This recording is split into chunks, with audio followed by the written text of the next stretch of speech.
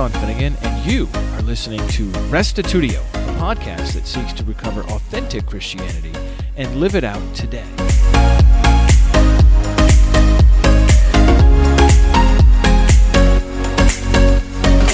Well, this is the last episode of our class, Why Christianity, Part 16.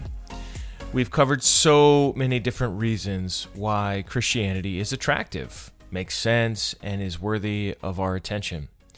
We've looked at scientific, logical, epistemological, social, psychological, and historical reasons for God's existence, Christ's resurrection, and the gospel's effectiveness.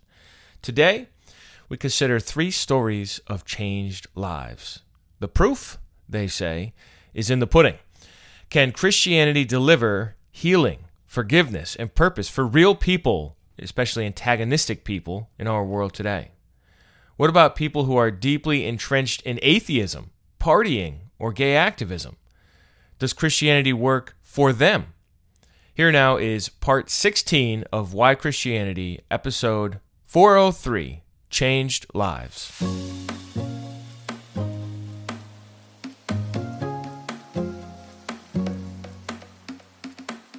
We've had an eclectic, though somewhat comprehensive class. We've covered a lot of different topics.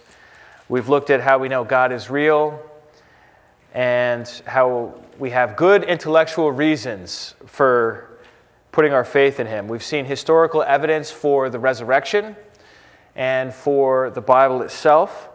We've looked at the Christian meta-narrative. You remember that? The creation, fall, redemption, restoration, and how that overarching storyline helps us to make sense of our world, what's so great about our world, what's so flawed about our world and ourselves, and what can happen in what we call salvation as well as the age to come.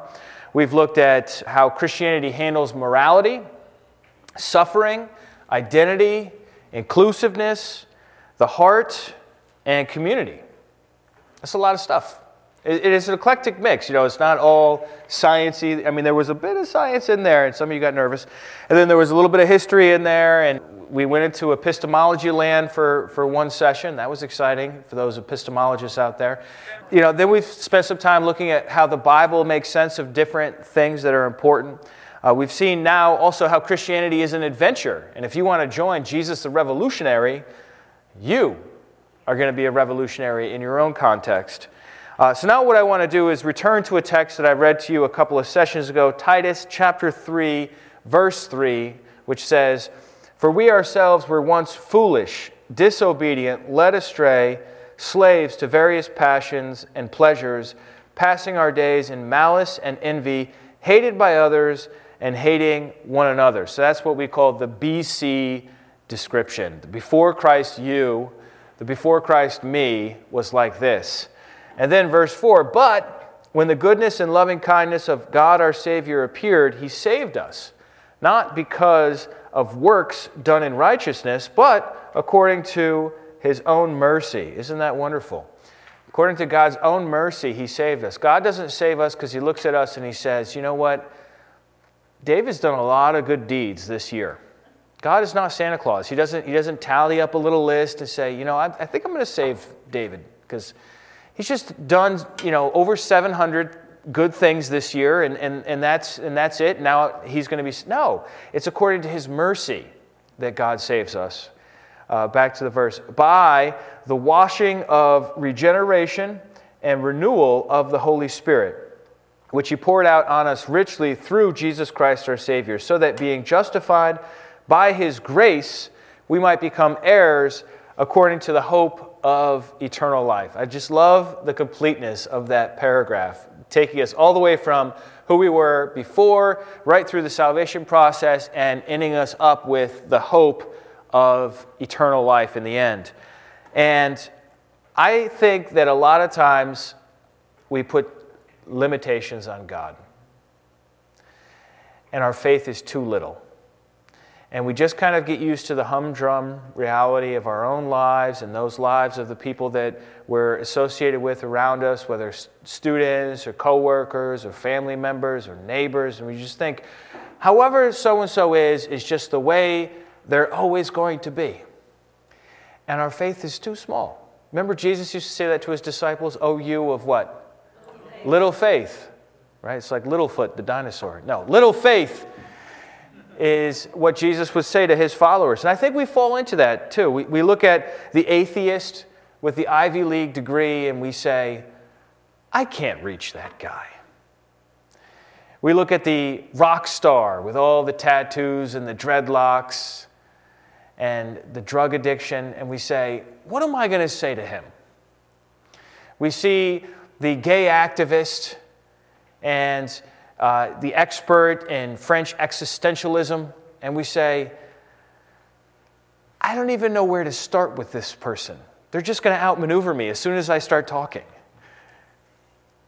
And I think that sometimes we trick ourselves out. So what I want to do is share with you 3 testimonies of people who have had their lives changed. Because in the end, the proof's in the pudding. I mean, look, Christianity is not just a worldview or a philosophy or a system of ethics. Ultimately, Christianity is a belief, a faith in a living God. And if it's not that, then it's dead. So first up, we have Lee Strobel. Lee Strobel grew up an atheist. He went to law school at Yale. You ever heard of Yale University? Yeah, some of you might have heard of it. He became an investigative journalist for the Chicago Tribune for 14 years. So this is what we might call a successful person. You have the Yale law degree. You are an investigative journalist. You're established. He's won awards. 14 years. And he says about himself, for most of my life, I was an atheist. I thought the idea of an all-loving, all-powerful creator of the universe, I thought it was stupid. I mean, my background is in journalism and law. I tend to be a skeptical person. I was the legal editor of the Chicago Tribune, so I needed evidence before I'd believe anything. He goes on to say that people created God because they were afraid of death. This is what he believed. That's his faith. His faith is that your faith is because you're a chicken. You're afraid of death, and that's why you believe in God. Or, he also said, I lived an immoral, drunken, profane, narcissistic, self-destructive kind of life. And this is him looking back on it. I think in the moment he wouldn't use those words to describe it. He would probably say, I'm a fun guy. Anyhow, one day he and his wife, pictured here, they were at a restaurant, and their daughter started choking, and a woman swooped in, and just in the nick of time, saved the daughter. Got her to be able to breathe again. And the wife of Lee, Leslie Strobel, said to her how lucky she was that this woman, Alfie Davis, was there at this restaurant at this just right time so that she could swoop in and save her daughter.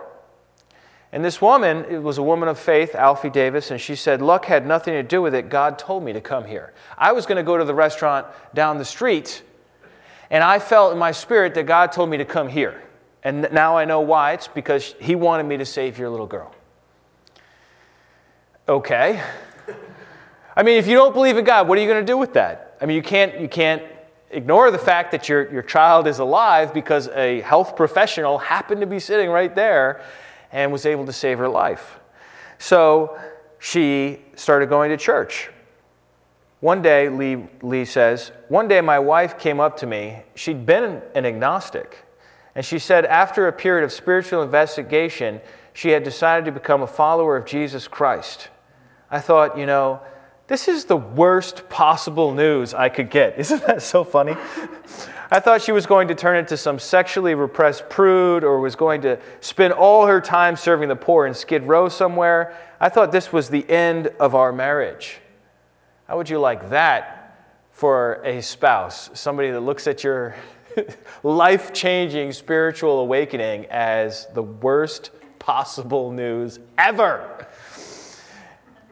But she did this verse right here. This is what Leslie Strobel did. She did 1 Peter chapter 3, 1 and 2. Likewise, wives, be subject to your own husbands, so that even if some do not obey the word, they may be won without a word by the conduct of their wives, when they see your respectful and pure conduct. Lee continues, but in the ensuing months, I saw positive changes in her values, in her character, in the way she related to me and the children. It was winsome, it was attractive, and it made me want to check things out. So I went to church one day, mainly to see if I could get her out of this cult that she had gotten involved in. But I heard the message of Jesus articulated for the first time in a way that I could understand it. That forgiveness is a free gift and that Jesus Christ died for our sins that we might spend eternity with Him. And I walked out saying, I was still an atheist. But also saying, if this is true, this has huge implications for my life. And so I used my journalism training and legal training to begin an investigation into whether there was any credibility to Christianity or to any other world faith system for that matter. So he spent the next year and 9 months investigating what I call the sine qua non. That's the without which not. The essential heart of Christianity, which is the resurrection of Jesus. Because if the resurrection of Jesus happened, Christianity is true. And if it didn't happen, if it's not a historical event, then Christianity is definitely false. It doesn't necessarily mean God doesn't exist, but it means that Christianity doesn't work.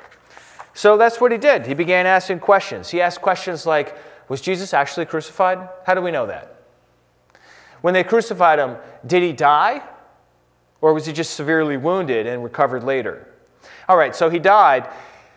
Was he buried in a common grave or in his own tomb? Was the tomb really found empty? How do we know the tomb was found empty? These are the questions he's asking. Did people see the resurrection? You know, the Bible says nothing about that. There's no narrative that records what the resurrection was like. There was nobody there except for Jesus, and he was dead. And then he said, well, what about these resurrection appearances? You know, isn't that just the same thing as an Elvis sighting? Right? And he works it through, and he's an investigator, and he's not for Christianity. He's just sort of like mildly curious because of his wife. And he works it all through, and he says, I did that for a year and 9 months until November the 8th of 1991, and on that day, I realized that in light of the torrent of evidence flowing in the direction of the truth of Christianity, it would require more faith for me to maintain my atheism than to become a Christian. Think about that for a minute. It would take more faith to remain an unbeliever than to become a believer because of the evidence pointing in that direction. He calls it a torrent. Think of it like this, a river that is moving at a quick pace, and you're trying to stand still or go against the current. It's hard. That's how he felt. He goes on, because to be an atheist, I would have to swim upstream against this torrent of evidence pointing toward the truth of Jesus Christ. And I couldn't do that. I was trained in journalism and law to respond to truth. And so on that day, I received Jesus Christ as my forgiver and as my leader. And just like with my wife, my life began to change. Over time, my values, my character, the purpose of my life began to be transformed over time in a way that, as I look back, I can't imagine staying on the path I was on compared to the adventure, to Dan's point earlier, and the fulfillment and the joy of following Jesus Christ. So this Ivy League journalist, atheist, turned his whole life around. And what was the real, how did that get started? 1 Corinthians chapter 7, verse 13, if any woman has a husband who is an unbeliever and he consents to live with her, she should not divorce him. For the unbelieving husband is made holy because of his wife, and the unbelieving wife is made holy because of her husband. Otherwise your children would be unclean, but as it is, they are holy. Verse 16, for how do you know, wife, whether you will save your husband? Or how do you know, husband, whether you will save your wife? It was his wife. It wasn't somebody with 4 PhDs that could speak 7 languages. It was the consistent, authentic witness of his wife who had this experience in the restaurant. That's what got her attention. And then she opened her heart to God, and God began to change her heart and her life. And he saw that, and he said, I got to look into it. Do you think you could do that much? I mean, it's not like she wrote tomes and did all this. That was him. All she did was love him the way God asks us each to love each other. And of course, those of you who know Lee Strobel maybe have seen his famous movie that came out, Case for Christ.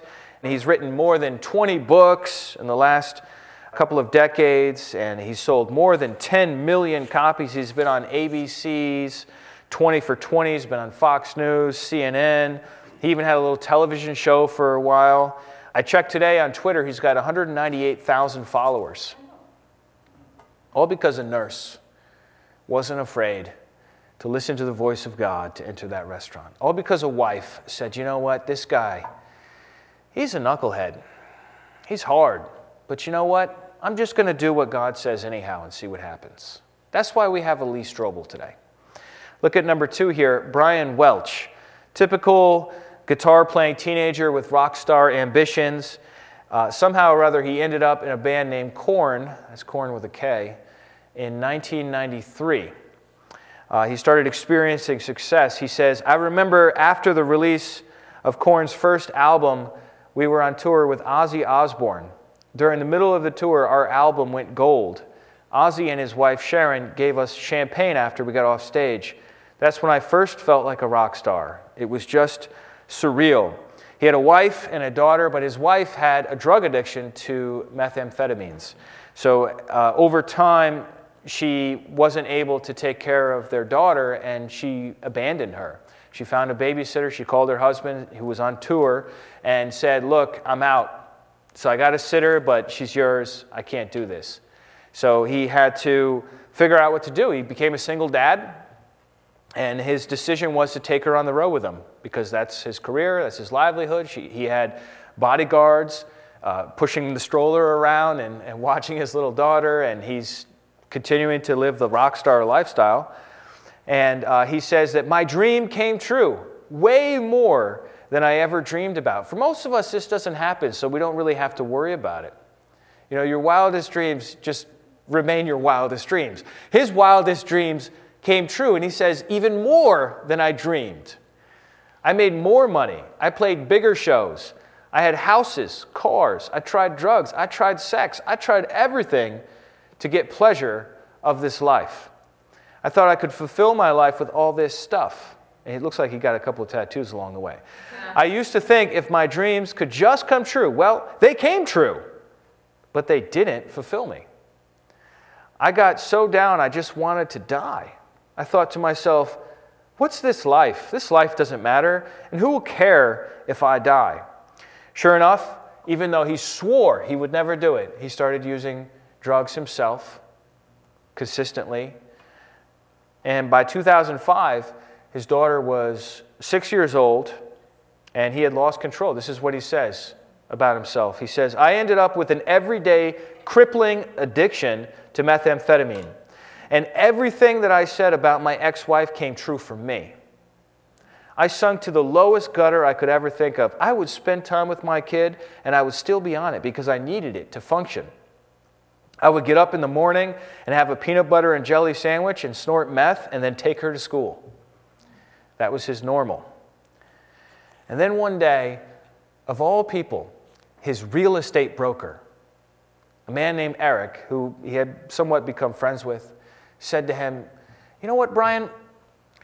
I know this is weird and I don't usually do this, but I was reading the Bible and there's this verse that just jumped out at me. And I think you would be interested in it. And he gave him this verse, Matthew 11:28. It says, come to me. This is Jesus speaking. Come to me, all who labor and are heavy laden, and I will give you rest. Take my yoke upon you and learn from me, for I am gentle and lowly in heart, and you will find rest for your souls. For my yoke is easy and my burden is light. And he just said, hey, just take that verse and think about it. And he just left it at that. So what did Brian Welch do? You know, he started reading this verse. He started thinking about this verse. He even got a little dictionary out. This is the way he describes it. I remember all tweaked out, looking up in the dictionary, weary.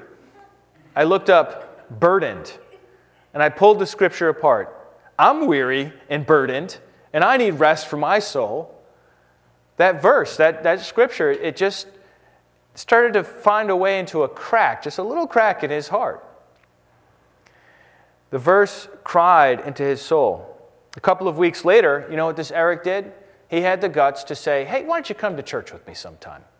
Why don't you come and just check it out, see what it's like? And so that's what he did. He came into the church, and they had a little altar call at the end. And Welch says, I didn't know if it was real, but I said a prayer to receive Christ at the church. Then I went home and did what I always did. I neglected my daughter and took my drugs. Well, after he took his drugs, he felt really guilty that day. And he started praying, and he started crying out, and he started saying, just take it away, take it away, take it away. He broke through to heaven. He broke through. He says he had this bizarre ecstatic experience where it became clear that God was more powerful than meth. He's on it, and he's having a God experience. He's on drugs having a God experience. And the God experience is better than the drug experience. It's interesting, right? How God would meet this man at this moment, you know, where he said he believed in Jesus, but yet he's still stuck in his sin. He says, I felt so much fatherly love from heaven, and it was like, I don't condemn you. I love you. I love you. It was just love. And instantly that love from God came into me. It was so powerful that the next day I threw away all my drugs and I quit corn. I said, I'm quitting corn and I'm going to raise my kid the right way. I got the love of God coming into me, and then it came out of me to my kid. It changed me. God changes lives. God changes lives. And so he was devoted to raising his daughter. On the strength of this experience, he changed his whole life. He quit. I mean, everybody thought he was crazy. You don't quit when you're on top. You quit once you're like that old Beatle there with Barack Obama. That's when you quit. You don't quit when you're on top. And so you know what he did? He got on a plane, he went to Israel, and he got baptized in the Jordan River. And when he came home, you know, he tried to parent his kid and become a Christian. He wrote a whole book about it. Save Me From Myself is what he called it. And the subtitle is How I Found God, Quit Corn, Kicked Drugs, and Lived to Tell My Story. You can get it on Amazon if you want. I don't know if it's any good, but I suspect it is pretty good. What I'm relating to is from the book I Am Second, which has a number of these different testimonies in it. All right, on to number 3, David Bennett. He grew up going to a Christian boys' school in a suburb outside Sydney, Australia. He noticed as a young teenager that he was attracted to boys, and so at 14 years old, he came out as gay. He abandoned Christianity at that point and dabbled into New Age spirituality. And one day, this is just the greatest story.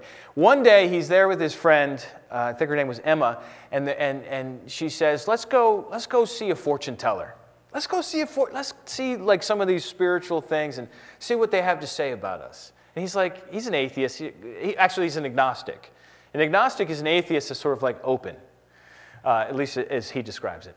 And so they go, and he doesn't really want to be there, and this is what happens. We sat down at the table. She looked into my eyes for a moment, then pulled out her deck. Shuffling it, she placed the deck face down on the table and then drew tarot cards from the top, placing them face up in front of me until a full reading had been laid out. I was skeptical, almost amused by the spectacle. People believe in this stuff? I mean, it's fun, but seriously? Rose inspected, that's the fortune teller in this case, Rose inspected my cards. She seemed to be consulting a spirit guide in the form of a Native American sketched on a paper next to her. Suddenly, she looked at me in amazement. "Incredible! You are very blessed. I need to tell you this now. You're a child of the light, destined to be with the greatest mediator in the spiritual realms, Jesus Christ. He has chosen you." It's a fortune teller telling him that Jesus has chosen David. This guy's he's not just gay, he's a gay activist. He's the kind of guy on the college campus that would go and find the Christian flyer, take it down and put the gay flyer on top of it or in his place. This is the kind of, he does not like, well, you'll see. I was a bit glazed for the rest of my reading, not really listening to her half hour of babbling about the various cards laid before. Jesus Christ! Back at the cafe, I fumed, Emma, I think that medium is actually an undercover Christian evangelist. She sipped her latte and cackled. Oh, what? She said, I was destined to be with Jesus? I don't think she knew who she was talking to. Maybe she's right, David, Emma said, matter-of-factly. I made a face. What do you mean? There's no way I'd ever become a Christian. Mark my words, she's a con artist. I used to be a Christian, she said. Maybe it's true, Dave. I shook my head furiously. I hate Christianity. So time went on. I can't tell you his whole story. He just wrote a whole book about it called A War of Loves, which I highly recommend. I read it. It's a fascinating autobiography. But eventually, as time goes on, he ends up in a pub, and he spots this lady named Madeline, a young graduate, a recent graduate of college, and she was a finalist in a short film competition. And they had talked about her short film in his screenwriting class, and he spotted her in the pub, and he's like, I could score an interview here for the student magazine, and it'll be the featured article. So he goes over to her. He doesn't really know her, but he admires her, and he thinks that her film is really great because it's about people with disabilities, and it was very moving, and it was like social justice type thing. And he says to her, how did you become a finalist? You just graduated. That's his leading journalist question, right? How did you do this? That depends, she said. Do you want the real answer or the interview answer? I laughed, unprepared for what would follow. The real answer, of course. She says, God led me to make the film. This guy, he can't get away from it. 1,000 objections flooded me as I thought of this God who stood in the way of my community's progress in society. And yet, Madeline wasn't like the other moralizing, intolerant, anti-intellectual, homophobic, anti-feminist Christians I'd met. It's a mouthful. She explained that she too struggled with Christian stereotypes and the small-mindedness found in parts of the Christian community. The key word in John 3:16, she said, was whoever. God so loved the world that he gave his one and only Son, that whoever believes in him shall not perish but have eternal life. I realized Madeline didn't see my homosexuality as a hindrance to knowing God. She clearly wanted my community to find the same love she had discovered. Madeline paused. I knew she had seen that my reaction to her faith wasn't positive. Only my admiration for her work prevented what otherwise could have been a very rude response. She says, do you think there is a God? She asked. Not a hint of ulterior motive or trying to convert me, just an open question. Well, I'm basically an atheist, but I believe there is a something, I guess. I'm a spiritual person, and I think you have to be blind to believe there's absolutely nothing behind life, I said, looking down at my drink. I just don't like organized religion. I'm gay, so I know this Christian God isn't an option for me. I've never understood how, if he existed, he'd give me these desires, then condemn me. I expected her to quibble or awkwardly change the subject like many of my Christian friends, but Madeline didn't hesitate. David, have you ever experienced the love of God? And that was the question. That was the question. Because it sounds too good to say no to at that point. And he doesn't want to say no and be intolerant and narrow himself, right? So she says, have you ever experienced the love of God? Of course, he has to say no. And at which point she asks, would you like to experience the love of God? Do you mind if I pray for you? You know, he's got all this like internal battle in his head, like, I don't want this Christian wacko to pray for me, but I also don't want to say no because that would make me seem closed. So he says, sure, you could pray for me. And so she begins praying for him, and this unbelievable God experience happens to him, where he feels God's presence. It's like a tingling in his head, and then it feels like something's being poured on him. he says for him, time slowed down and it was still and peaceful. And he felt love coursing through him like electricity. And then God started speaking to him. She's praying. They're at a bar. She's praying. And he just starts hearing the voice of God. He hears the voice, do you want me? And then a little bit later, do you want me? And then one more time, do you want me? And he's got this internal battle because he doesn't want to betray his whole people, his identity, everything else. But at the same time, he really does want to experience the love of God. And so he says, yes. He says he felt like he was breathing, but he wasn't really breathing. And Madeline's explaining to him, she's like, that's the Holy Spirit. You're experiencing God. This is a real thing. And he left the pub a little confused, a little disoriented, so am I a Christian now? So he goes and he visits his mom. And she had become a Christian a couple years earlier, and it caused a lot of strife in the home because he said, I don't see how you could choose the God who hates me over your own son. That's what he said to her. And she said, this was her comeback. It was, because of God, I can love you better. And he didn't like it, but he's like, all right, I see what you're saying there, but I still don't like your faith. So he came home to his mom, and he said, you're not going to believe what happened. I just became a Christian. And she said, oh my goodness, there was a prophecy about you. He's like, what are you talking about? What do you mean a prophecy? 3 months earlier at Christmas lunch, he's there with his family, and he's got an uncle and an aunt that are hardcore Christians, and he hates them. And he was seated next to them or across from them, and of course they started arguing about truth, whether it's a relative or an absolute truth and all this. He got angry and he left the table. And after he left the table, his uncle said to his mother, I saw the Holy Spirit on him. He's going to become a Christian in 3 months.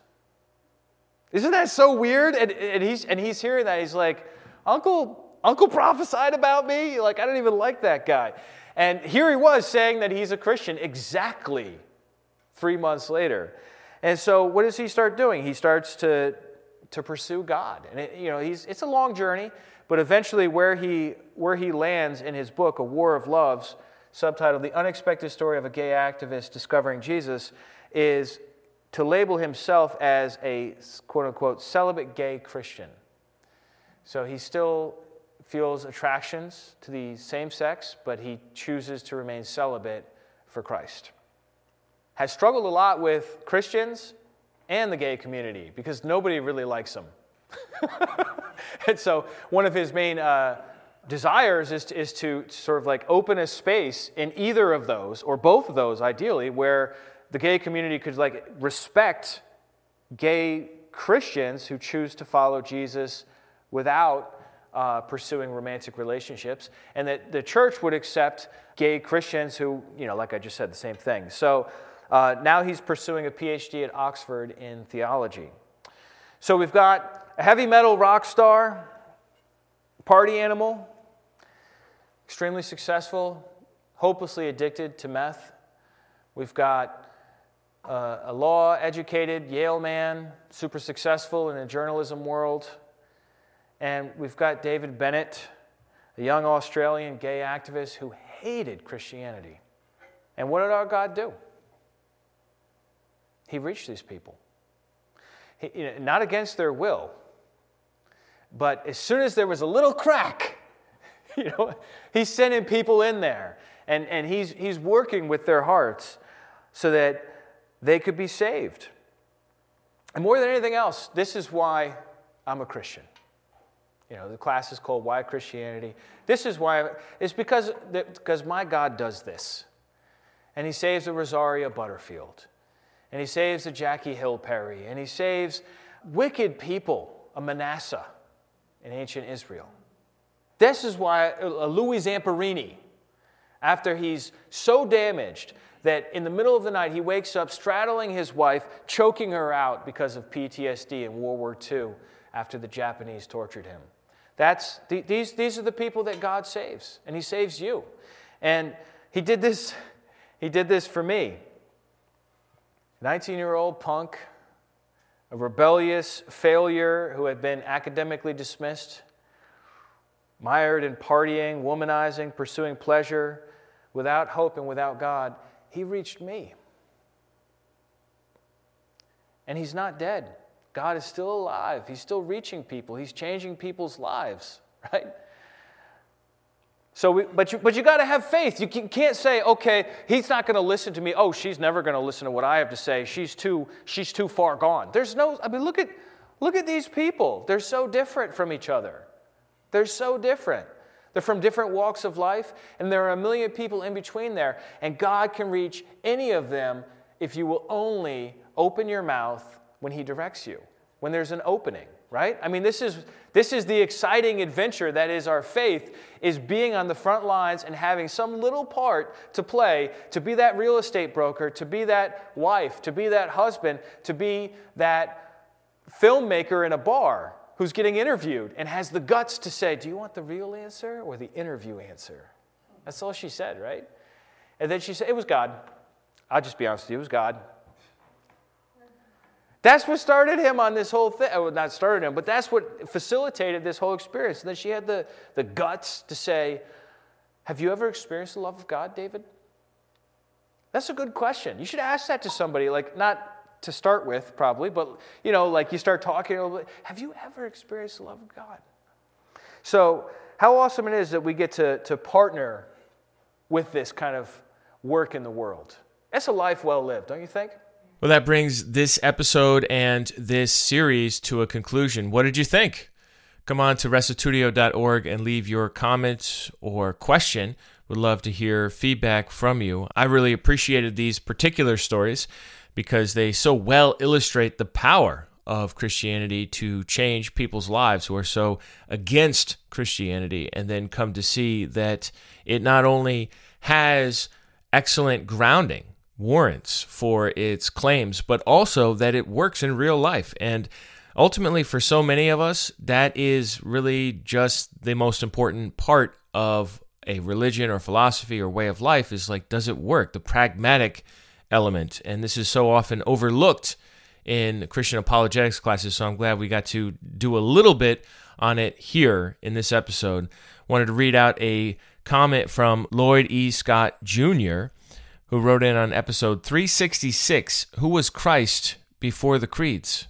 And if you haven't listened to that episode, I highly recommend you go back and take a listen to it. It's a journey of a pastor and a church planter from the Churches of Christ in Australia who came to see, through a process of investigation, that the Jesus of the creeds, like the Nicene Creed, the Constantinopolitan Creed, the Chalcedonian Creed of the 4th and 5th centuries, is different than the Christ found in the Scriptures themselves. So this is what Lloyd E. Scott Jr. said. He said, enjoyed Jeff's journey.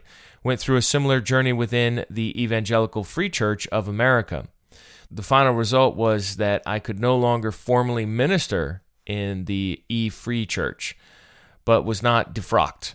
I am retired now at age 75 years and have found no local fellowship since my own faith brother moved to Delaware recently. My D-Min is from Trinity Evangelical Divinity School and my THM for Dallas Theological Seminary. My career ministries were as a U.S. Navy chaplain and as a state of Connecticut correctional chaplain, having formerly retired from both careers. Since theology is systematic, it was a correct biblical anthropology that ultimately freed me, for it clearly does not allow a Trinitarian take on Scripture, for there is no support for Greek philosophical Gnostic dualism, which is an anthropological must to even contemplate this false doctrine delineated in the creeds. Wow, that's a mouthful. Thanks for writing in, Dr. Lloyd Scott. Appreciate hearing your voice on this episode. And this episode is so important. It's really just done so well. So many people have downloaded it. Christ Before Creeds. Who was Christ Before the Creeds by Jeff Dybel, episode 366. And at the end of this episode, he mentioned that he had a book and that he was working on. And I've been working with Jeff and a team of others to make this book a reality. And we'll be giving more information about that shortly. But just to let you know, It's pretty much all done. So stay tuned for more information about that. You'll be able to get that book on Amazon shortly. And we are very hopeful that this book will be able to spread this truth to many others as well. It's the sort of book that you could give to a friend, to a family member, to a neighbor with whom you're having this conversation about who is Jesus or questions about the Trinity, and that you will not be embarrassed by. It's the sort of book that is kind to people that disagree. And it's the sort of book that really moves along at a slow enough pace for someone who is considering this topic for the first time, but fast enough so as not to get bogged down in the weeds of the extremely nuanced exegesis that can sometimes happen, sometimes necessarily so, in conversations of this nature. So I just wanted to plug that book a little bit, as comments are still coming in on this episode from last November. Well, that's it for this episode. Thanks for listening here to the end. If you'd like to support this ministry, you can do that at restitutio.org. We'll catch you next week, where I've got some exciting interviews with a conditional immortality author, a Baptist from New Zealand by the name of Warren Prestage. So stay tuned for that. Next week, I got a few from him that relate to his book, Life, Death, and Destiny. A very good book. I highly recommend. So we'll talk about that next week. And remember, the truth has nothing to fear.